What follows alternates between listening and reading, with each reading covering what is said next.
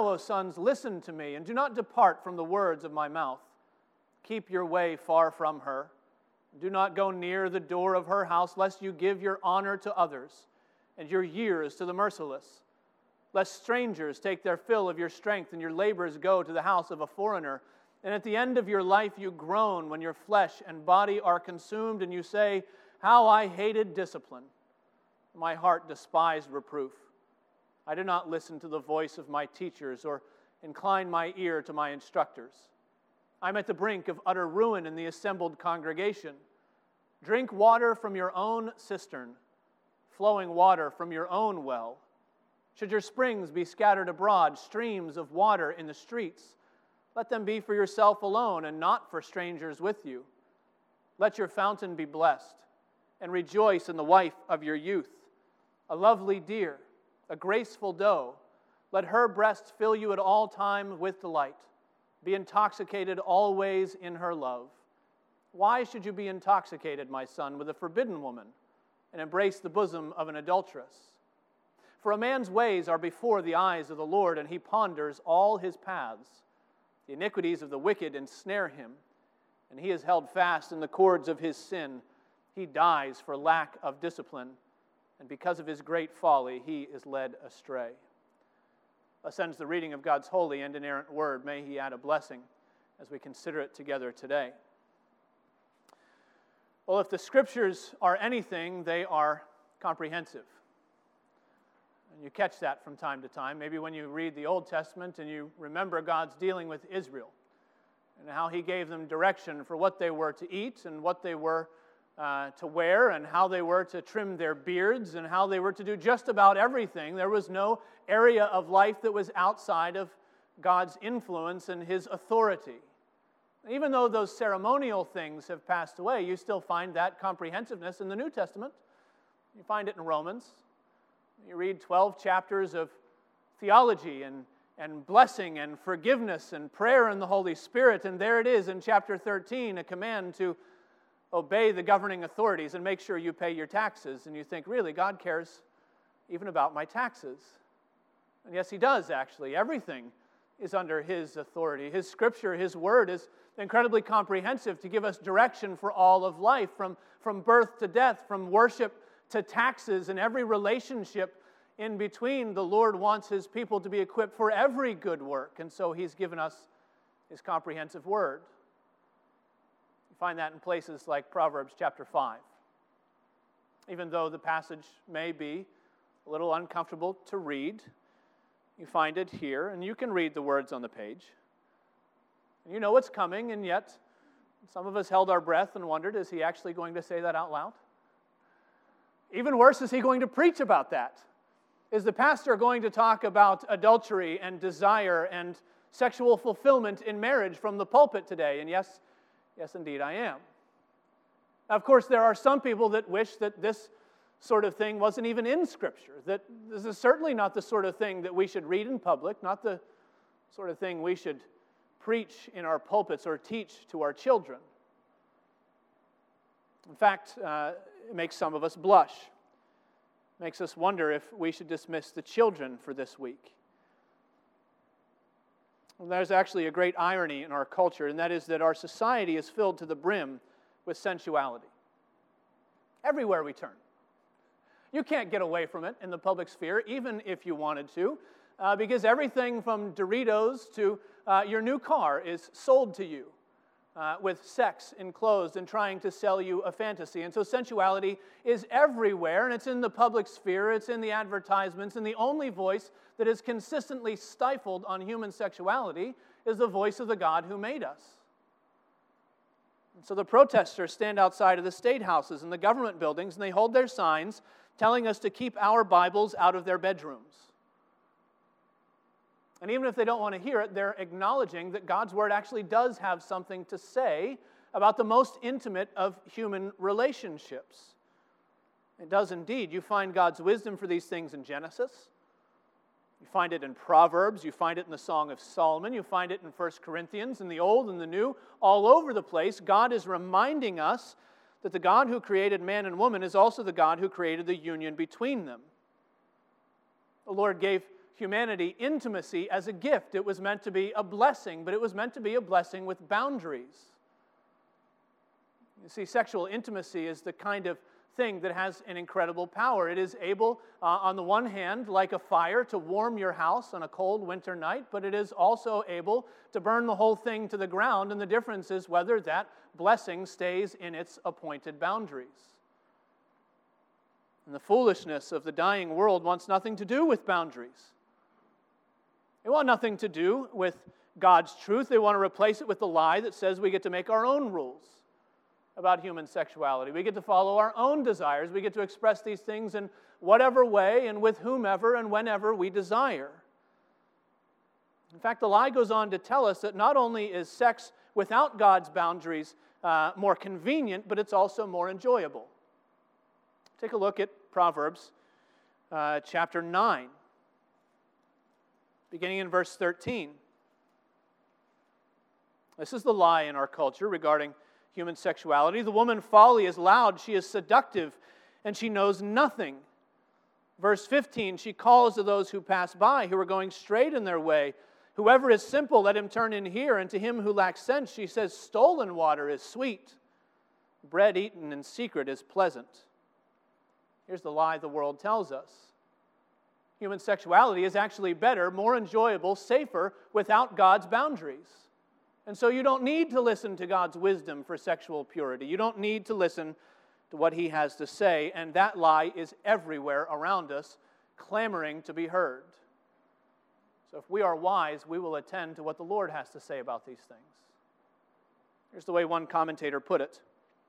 He said, the Bible does not hide from or obscure the power of temptation to illicit sex. The language of this chapter is refreshingly clear and direct, without being crass, and if the church is to do its duty, it must be no less clear in its teachings. So with the Lord's help today, we are going to look at the lie that is being fed to us about human sexuality. We're going to deal with the devil's lies head on. We're going to hear God's wisdom for purity. We're going to look at this passage under three headings.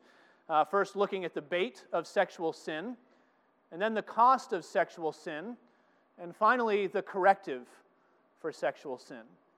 The bait, the cost, and the corrective. We begin with the bait of sexual sin, and it shows up in verses 3 and 4. It tells us, for the lips of a forbidden woman drip honey, and her speech is smoother than oil, but in the end, she is bitter as wormwood, sharp as a two-edged sword. That's the classic trap, isn't it? There's a deadly snare, and yet it's hidden. It's cloaked with something that looks inviting, something that looks enticing. Now, in the case of this seductress, the bait comes in the form of flattery. It's smooth words, empty promises whispered in your ear to silence the wisdom of God's word, to get you to stop reflecting on God's boundaries and to go in a different way. Now, as we read, I want to say at the beginning, we need to do a little bit of extrapolation in this chapter. We need to take the principles here and apply it a little more broadly. Solomon obviously is writing wisdom for his sons. And so he speaks primarily about the seductress, about the strange woman, he calls her. But in reality, sexual temptation comes to all kinds of people, and it comes from all kinds of places. Sexual temptation comes from men and from women. It comes to the young, it comes to the middle-aged, it even comes to the elders in various ways. And sexual temptation, sexual sin is no respecter of persons. And so we need to understand this a little more broadly, and that's why we need to be on guard against this bait, because it's all around you. You need to be able to recognize it for what it is. You need to be able to discern the lies and the false promises of sexual temptation for what they are. Now, my guess is that you probably already know what sexual temptation looks like. The focus here is on what sexual temptation sounds like. Now, what does sexual temptation sound like? What is the bait? Well, we find an example in Proverbs chapter 7. Turn there with me. We're going to begin reading again at verse 13. It's an extended example of the lies that sexual temptation tells so that we can recognize them. Talking again of the seductress, of the immoral woman, Solomon says, verse 13, she seizes him and kisses him. With bold face, she says to him, I had to offer sacrifices, and today I've paid my vows.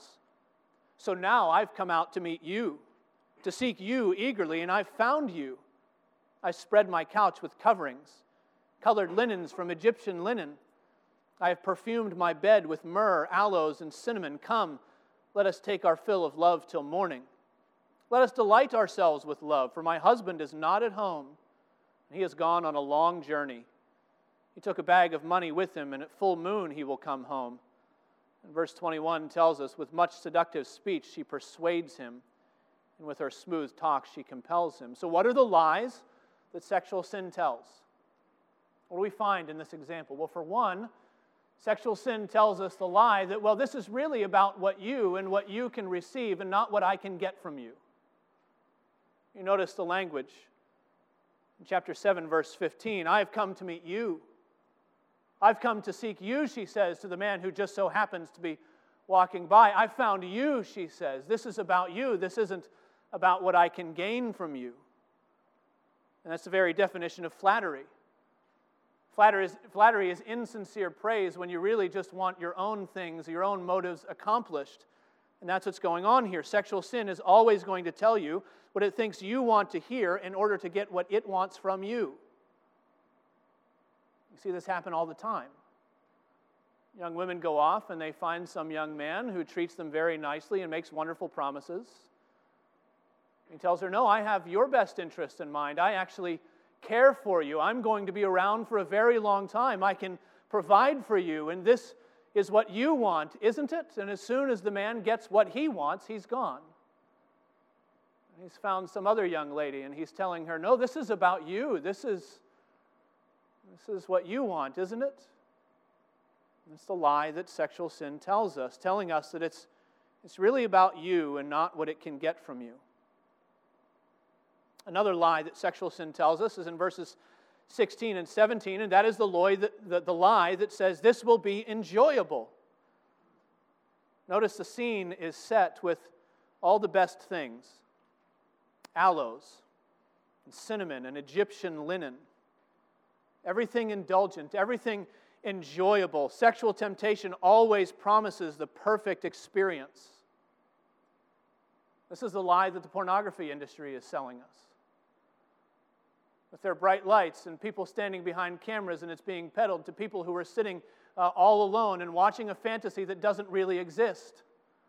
And it doesn't exist because the pornographers don't tell you about the rampant sex abuse and the drug abuse and about the terrible depression, about the sky-high suicide rates among people who are in this profession, in this terrible industry.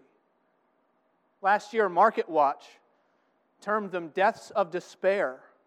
But never mind all that, says temptation. You're going to enjoy this. This is going to be wonderful. We have aloes and cinnamon and the best linen. And sexual temptation tells us this will be enjoyable. Sexual temptation also tells us there will be no consequences. Notice the religious language in verse 14. I've paid my sacrifices. I had to offer vows. This is the lie of legalism. So long as you take care of the ceremonial aspects of your religion, so long as you have your own God thing figured out, you can do whatever you want with whomever you want, and those things are distant planets in orbits that never bump into one another. They don't have to coincide. God doesn't care what you do on Friday night, so long as you're in church on Sunday morning, so long as you're volunteering with the youth group, so long as you're leading that Bible study, you can do whatever you want. There will be no consequences. Nobody really cares about this. It's a small thing, says sexual temptation.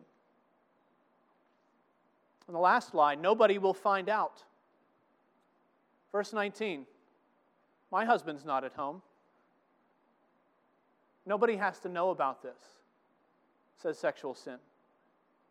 It tells you can go to that place. You can exchange those pictures. You can be with that person. Nobody has to know. There will be no heartache. There will be no regret. There will be no jealousy. There will be no divorce. There will be no custody arguments. There will be no abortions. There will be no unplanned pregnancies. There will be no heartache, no diseases, no church discipline. There will be no complications because nobody will ever find out, says sexual sin. Nobody has to know.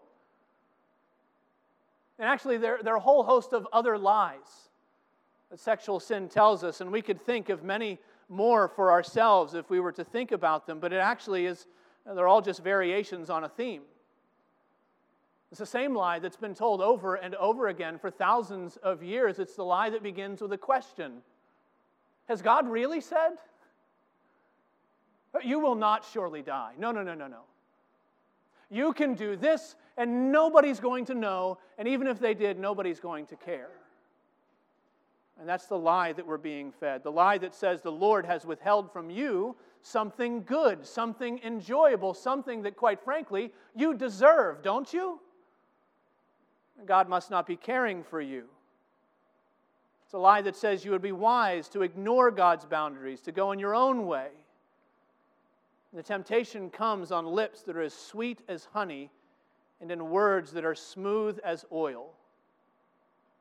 But just like every bait, there is a hook hidden somewhere underneath. In fact, that's a pretty good analogy for how this works. I realize that in fishing, and I don't mean to offend any fishermen here, in fishing there is a great deal of skill involved. If you're going to find the right fish in the right place with the right bait, there are techniques, there are grand mysteries that I can't begin to know. But even at the highest levels of the sport, the entire premise of fishing is that you're trusting that fish are stupid. At least that they are hungrier than they are intelligent. And all you have to do to catch them is put the hook in something that they desire, and once they bite, they're as good as dinner. This is how sexual temptation works. It's built on the assumption that you are dumb, that you don't see the danger that lies before you because all you can see is that thing that looks enjoyable to you. And it's presented to you in the best packaging. Words like honey and oil. It says in the end, she is bitter as wormwood, sharp as a two-edged sword. There's actually a play on words happening in those verses. If you were a Hebrew and you wanted to you wanted to talk about a double-edged sword, literally what you would say is a sword of two mouths, not two edges. You would say it's a sword of two mouths, and the idea is a sword has a mouth because a sword is something that devours. It consumes. It gets taken to the battlefield, and it cuts down men in the prime of their life, and it removes their hope and their joy and all of their future plans. And the sword makes a meal out of men, and so does sexual temptation out of men and women. It devours. It begins as smooth as oil, but in the end, it's like a double-edged sword waiting to gobble you up. And so, dear friends, be on guard against the bait of sexual sin. It's a lie that will tell you all it thinks you want to hear so that it can get everything from you. Verse 8 tells us, keep your way far from her. Do not go near the door of her house. That brings us to our second point.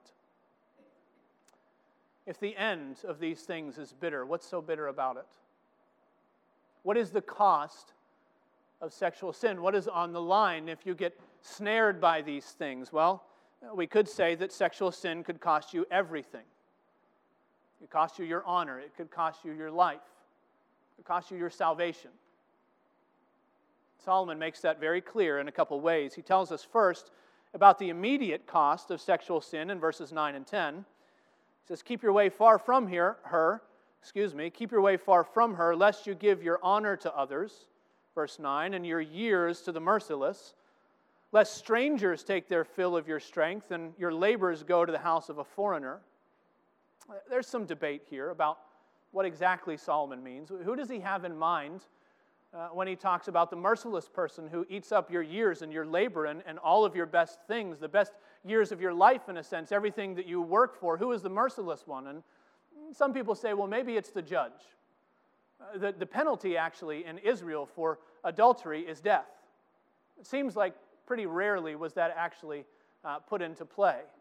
More often, the person would be caused to pay a fine, a hefty fine, one that was so hefty because the man who had been wronged, whose wife had been taken advantage of, he was able to set the fine at whatever he wanted. You deserve death, said the law, and so he could basically exact whatever penalty he wanted, and you could be a slave for the rest of your life and could be given over to him. Maybe that's the merciless one here. Maybe it's the person who does find out what nobody was supposed to find out. And it becomes a point of blackmail. point of having something over on you. I know your secrets, in a sense. Maybe it's the woman herself.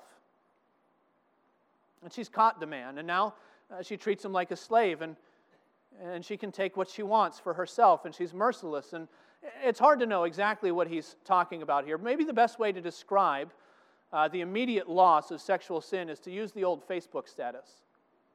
It's been a few years since I've checked, but last I saw, when you set up your Facebook status, you could announce your relationship status to the world, and you could tell the world one of just a few things in the beginning. You were either in a relationship, or you were single, or everybody's favorite, it's complicated. That was the summary. It's complicated. I'm not sure. It's hard to tell. It seems like a silly thing, but that's a good way to explain this, because it's amazing how complicated sexual sin makes everything. Anytime these things happen outside the bounds of God's ordained place for these things, which is a lifelong monogamous heterosexual marriage. That's the only arena God gives for the exercise of these things. But when the fire gets outside of that fireplace, in a sense, it becomes incredibly complicated. You don't have to search very, very hard to find news stories about affairs that end in a murderous rage because one person was played for a fool. You don't have to look very hard among your neighbors or your circle of friends, perhaps, to find somebody whose entire life was ruined. Their entire bank account was cleaned out because there was a lover who promised wonderful things and then left and lured them in and took them for everything. You don't have to look far in your family to see the kind of drama and the heartache that happens when children are dragged through the legal system. And parents are arguing on both sides about child support and weekend custody and where they're going to spend this Christmas or that Christmas and who gets to live in this house and who has to find a new one. And see, there are some sins that fire like a rifle shot and it goes in a single direction and the effects are pretty limited. They're devastating, but they're pretty limited. You can lie to one person and that effect is pretty contained. You can steal from one household and the effect is pretty contained. But sexual sin, when these things go sour, it's like a hand grenade exploding in a crowded room. And the more relationships, the more people, the more children are involved, the more it messes with families, the worse the collateral damage is when all the smoke clears. It gets pretty complicated pretty quick. And there's loss and there is a cost to these things. These are the kinds of sins that can destroy families and can leave people feeling used and less than worthless. And so you need to know there's an immediate cost for sexual sin. And then Solomon points out that there's a delayed cost. Notice the tone of regret in verses 11 and 12. At the end of your life, you groan when your flesh and your body are consumed, and you say, "How I hated discipline. Oh, how my heart despised reproof." We typically classify sexual sins as the sins of youth. Generally, that's true, but it has to do with more than just body chemistry and hormones. It also has to do with the kind of long-range perspective that age can give you on what's really important in life and what the good life is all about. Solomon here is urging us to consider temptation from that vantage point. What will the things that look so alluring to you now look like from the twilight of your life? How will you want to be remembered? What is the legacy that you want to leave behind for your family? I find it ironic that Solomon's legacy centered on three aspects of his kingship. Solomon was the wisest king who ever lived, the Bible tells us. He wrote Proverbs for his sons. He taught them the way of wisdom. He rendered justice in the court system. He was a wise king. That was one thing that he was known for. He was also known for being the king who built the temple. His father had left him a kingdom at peace, full of bounty, full of riches, full of skilled labor, expanding its borders. And Solomon made use of all those things to serve the Lord, and he built the most magnificent temple that Israel had ever seen. A temple so wonderful that when the replacement was built, the old men who had seen the original wept at the sight of it because it couldn't compare to the temple that Solomon built. That was his legacy. It was Solomon's temple. Of course, the third aspect of Solomon's legacy is his incredible appetite for sexual sin. Solomon multiplied wives and concubines until his partners numbered 1,000 women. And because of his insatiable appetite, because of the idolatry that went along with his adultery, it was Solomon's sin that brought the golden age of Israel to its knees. Who is the last king of a unified Israelite nation? Solomon the insatiable. Solomon the wise man. Solomon the one who would not be told no. Solomon who took more and more for himself. And so the kingdom was split into two limping nations until the pagans finally picked them both off. That was his legacy. So I wonder what his regrets were at the end of his life. I wonder if Solomon at some point late in life hung his head in his hands and he said, I wish I'd had 25 more wives. That would have been the number. 1,025 would have been good. I wish I had taken more time to enjoy myself. Wish I hadn't been so prudish all my life. You think that's what he regretted? Or do you think that Solomon wrote Proverbs 5 somewhere near the end? And he wrote it with the perspective of wisdom and regret and age on his shoulders, and he thought, if only I had listened to wisdom. If only I had listened to the people telling me no. Folks, you're not a king. You won't have a legacy like Solomon's no matter what you do with it, but let me tell you, you will never regret walking in the way of wisdom at the end of your life. You will never regret being true to your spouse. You will never regret giving your children a family name that does not have scandal written all over it. And so there is a delayed cost for sexual sin. There is also an eternal cost. And here we have to jump to the end of this chapter. We learn that even if the unthinkable could happen, even if your indiscretions could escape the notice of everyone else, even if you could be the only person who had that affair and no one knew, even if your temptation and your sin deals with two consenting, clear-minded adults. Verse 21 tells us that a man's ways are before the eyes of the Lord, and he ponders all his paths. Solomon's telling us that you can't actually calculate the real cost of sexual sin if you are not factoring in the God who sees what men try to hide. Hebrews chapter 9 tells us that it is appointed unto all men once to die and then to face the judgment of God. And we need to know that when divine judgment is rendered, there will be no exclusion clauses for sins that were committed under extenuating circumstances. The Lord will not look on the last day on sins committed over here and say, well, you know, you actually were under a lot of stress at work, so we'll let that one slide. You needed a little bit of self-care. You needed something for yourself, and so really that's not such a big deal. And he's not going to look at sins over on the other side and say, I used to be against that. You know, the times have changed. We're all so much more enlightened now, aren't we? We know that that's not really what I told you it was so many years ago. God is not going to do that. It tells us that the Lord ponders all of a man's paths. And you notice from the footnote in the ESV that the translators don't know what to do with this word ponder. Take a look at it if you've got the ESV before you. It says another translation would be makes level. That's a more literal rendering of this word. But the context is clear that when it's talking about God making level the paths of his people, he's not correcting them. He's not saying, no, this way, this way. This is an evaluation. This is an examination at the end of days. This is divine judgment language, and God judges his people on the level. He doesn't let some things slide and other things get by. The Lord judges with perfect judgment. He sees all that men try to hide. Solomon is giving us a prelude to 1 Corinthians chapter 6. Do not be deceived, says Paul. Neither the sexually immoral, nor idolaters, nor adulterers, nor the effeminate, nor men who practice homosexuality, nor thieves, nor the greedy, nor drunkards, nor revilers, nor swindlers will inherit the kingdom of God. That's God's level. He sees and he judges with perfect judgment. He warns us in Malachi that he will be a swift witness against the adulterer. He tells us in Revelation that nothing unclean will ever enter his kingdom.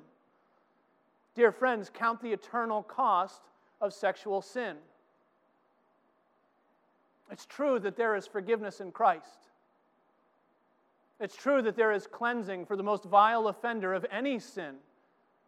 Murderers and rapists and all those who will truly turn to Christ in faith and repentance. And that means that at the final day, at the table set before the Lord in the marriage supper of the Lamb, there will be real, repentant adulterers sitting at that table. Repentant fornicators sitting at that table. Repentant homosexuals sitting at that table. There is cleansing for these things in Jesus Christ. He is the one who can forgive the sins of the flesh, but the Scriptures warn us that those who give themselves repeatedly, unrepentantly to perversion and sexual sin will have no place among God's people. Dear friends, count the cost. Do not be like Esau. He saw something he wanted right away and he sold his birthright. Flee sexual immorality. This is what Paul tells us. Now, we've seen the bait of sexual sin. We've seen the cost of it, and that leads to our final point, the corrective for sexual sin. The corrective for sexual sin. Now, it might take some of the magic out of listening to a sermon, but you need to know that sermons are developed. They don't just appear ex nihilo. And so an earlier version, I'm sure you knew that. You didn't think too highly of me. An earlier version of my outline this week, actually I had used the word cure for this last point, and I liked it because there was a parallelism, there's a certain cadence. We're going to see the bait, the cost, and the cure. It was nice, I liked it. But actually I had to change that because it didn't fit. What we see in the verses that remain, beginning in verse 15, actually isn't the cure. It is a corrective. It is a corrective, but it's not the cure. You see that Solomon is beginning to use positive reinforcement to teach his sons the way of purity. You know the old statement. The best defense is a good offense. This is what Solomon is telling his kids in really delicate language. He's talking about the joy of intimacy within a marriage. He says it's a fountain that refreshes and blesses the home. It's a source of pleasure. It is something that's almost like an inebriation. There's this beautiful picture of husbands and wives enjoying each other's bodies, and that's a good thing. That's a beautiful thing in married couples, enjoying one another's love. Solomon's approaching the whole topic from the other side. He's showing us the Lord actually is not some killjoy. The Lord is not some spoil sport who wants you to sit around and just see the things that you can't have. The Lord wants to provide for the enjoyment of His people. He wants His people to be satisfied, to be mesmerized with the joy of being known by another person. And so my first attempt was to frame these verses as the cure for sexual sin. But the reality is that nothing so superficial as marital intimacy can be the cure for something as deep and as foundational as human sin, no matter what kind of sin it is. I'm not saying that marital intimacy is just some superficial thing. No, it's a profound thing. It's a deep mystery. One old dead preacher said, conjugal love is chief among the earthly goods and mercy granted by God to His fallen and rebellious creature. Marital intimacy is a powerful thing, chief among the goods and mercy, he says. It's a wonderful thing, yet compared to the depth of sin, compared to temptation, it merely scratches the surface. You know this, actually, if you're married. You know this if you weren't married and you thought that marriage was going to fix all of your temptations, and maybe one day I'll get married and then I won't have to deal with these things that plague me, and it'll all be taken care of. Or maybe you're not married and you've never been married, and you wonder if maybe the stuff that Solomon's talking about here, the intimacy in its rightful place, maybe that would have been the silver bullet to cure all of your temptations, but it's not. It can't be. It doesn't get that deep. Marital intimacy isn't the cure for your sexual sin, like it can't be the cure for the sin of gossip, or the cure for hateful prejudice, or the cure for any of the sins that you deal with, or gluttony, or judgmentalism, because the root of all these sins go far deeper than human intimacy can touch. You see, these sins all come from the heart, actually. That's the danger. Not just that the lie is out there, not just that it is presented to our eyes and to our senses, but the lie is in here. The lie begins in that twisted nature that we've inherited from our first rebellious parents. It's far deeper. It goes to the core of our identity, who we are now as fallen creatures, and human intimacy can't get that deep. It can never change us. It can never define us from the inside out. And actually, here is another area where our culture gets human sexuality completely wrong. Maybe you've noticed the competing narrative in the world. We are told on the one hand that actually sexuality is not much of a big thing at all. That's the line that we use when we want to excuse things that we want to get involved in. It's just a biological thing. It's like hunger. It's like eating. It's like breathing. It's just a biological process, and it's not a big thing at all. It shouldn't matter who or how or when you decide to give expression to your desires, because it's nothing. But then on the other hand, we're told actually it's everything.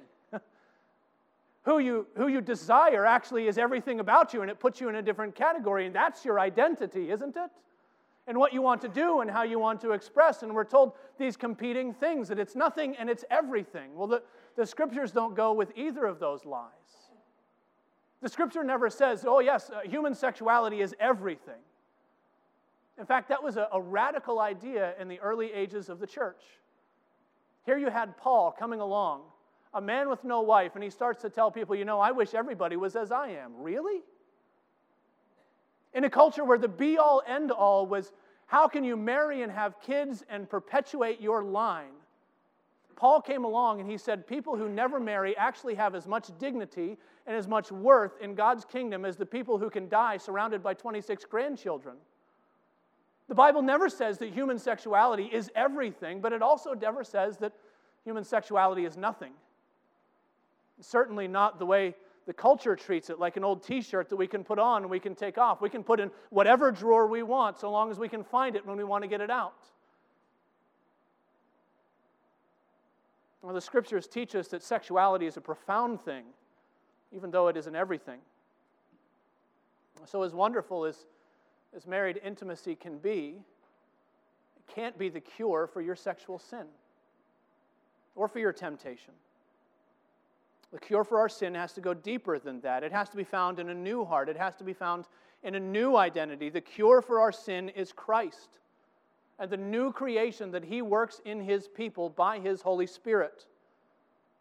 And so if you are young or you are old, whether you are married or unmarried, whether you may never marry, you need to know that nothing that this world has to offer, not even marriage and everything that comes along with it, as wonderful as it is, nothing that this world has to offer will be the cure for your sin. Only Christ can make you whole and give you an identity in Him. Now, marital intimacy isn't the cure for our sin, but it is a powerful corrective. And that's what Solomon's getting at here. Verses 15 to 19, the primary metaphor that he uses is the way that clean, clear water provides refreshment and joy, excitement almost. There's also an idea of abundance in these verses. It talks in verse 15 of marital intimacy in the figure of drinking water from your own cistern and flowing water from your own well. Well, if you lived in the Middle East, you had a cistern. Every house had a cistern. It was a holding tank, really, and when you built your house, you would dig underneath the house into the rock that was underneath, and it would be a holding tank to collect rainwater. It's a convenience for the family. It was your own cistern that you had, and there the water stayed cool outside of the sun of the Middle East. Very few families had a well, though. Normally, the women would have to go out into the town center because wells were such a luxury, such a wonderful thing that everybody had to share them. And Solomon's saying, no, marital intimacy actually is like having your own well, fed by fresh springs of water. So the water is never stagnant, so it gets better the more you drink it, and it always overflows. That's the picture that he's giving us here. It's a picture of sexual intimacy within the bounds of Christian marriage. And we need to remember that the Lord is the one who created marriage. And God created marriage for children, yes. He created marriage for building up society. He even created marriage to be a picture of the sacrifice of Christ for the church. But the Lord also created marriage for enjoyment, so that a man and a woman could know what it is to experience intimacy and fulfillment and a romance that gets better with time rather than worse. And so Solomon's calling us, if we're married, to cultivate wonderful intimacy in our marriage. He's calling us to be so devoted physically, intimately to our spouses that the temptations that are out there can't begin to hold a candle to what the Lord has already provided for us. Charles Bridges summarizes this in the way that only a Victorian-era British pastor could. He says, "Tender, well-regulated domestic affection." I love that phrase. "Tender, well-regulated domestic affection is the best defense against the vagrant desires of unlawful passions." Folks, marital intimacy is a powerful corrective to sexual sin. I'm going to leave the rest of the exposition of these verses to the husbands and wives in our congregation to work out on your own. But the picture is very clear. God has provided a means for husbands and wives to find enjoyment, to find pleasure, not to sit there and say, "Oh, what can't we have?" but to rejoice in the one the Lord has given you. That's why Paul instructed those in Corinth who were struggling with temptation to marry rather than to burn. And he told those husbands and wives to see that they didn't deprive one another of their marital rights. And it's why even in Scripture, in a book that's read publicly before congregations and preached with children present, even the idea of sexual intimacy finds a voice. Because the Lord has given us wisdom for every area of our life. He created marital intimacy to be a blessing rather than a curse, and He calls us to be wise to walk with Him in purity and in holiness with our spouses. Well, may the Lord give us grace and wisdom to do just that. Let's pray together. Oh Lord our God, we thank you for your word. We thank you that you have not left any area of our lives to our own discretion. You've taught us and you lead us. You direct us in the way that we ought to go. And so we pray for strong marriages in our church. Sexuality isn't the only aspect of a marriage. We pray that those marriages that are present would be rich in this area, so that we would be kept from the snares of the evil one. We pray for those who are struggling with temptation and are not married, that they would receive a means, O Lord, for preventing of uncleanness, for finding enjoyment. We pray that you would not allow us to buy into the lie of the world that sexuality is everything or that it's nothing. But help us to find in Christ all the fulfillment we need for life and godliness, and to rejoice with the spouse that you've given us. Oh Lord, would you do that and make us content and make us wise and holy to walk with you. We pray in Jesus' name. Amen.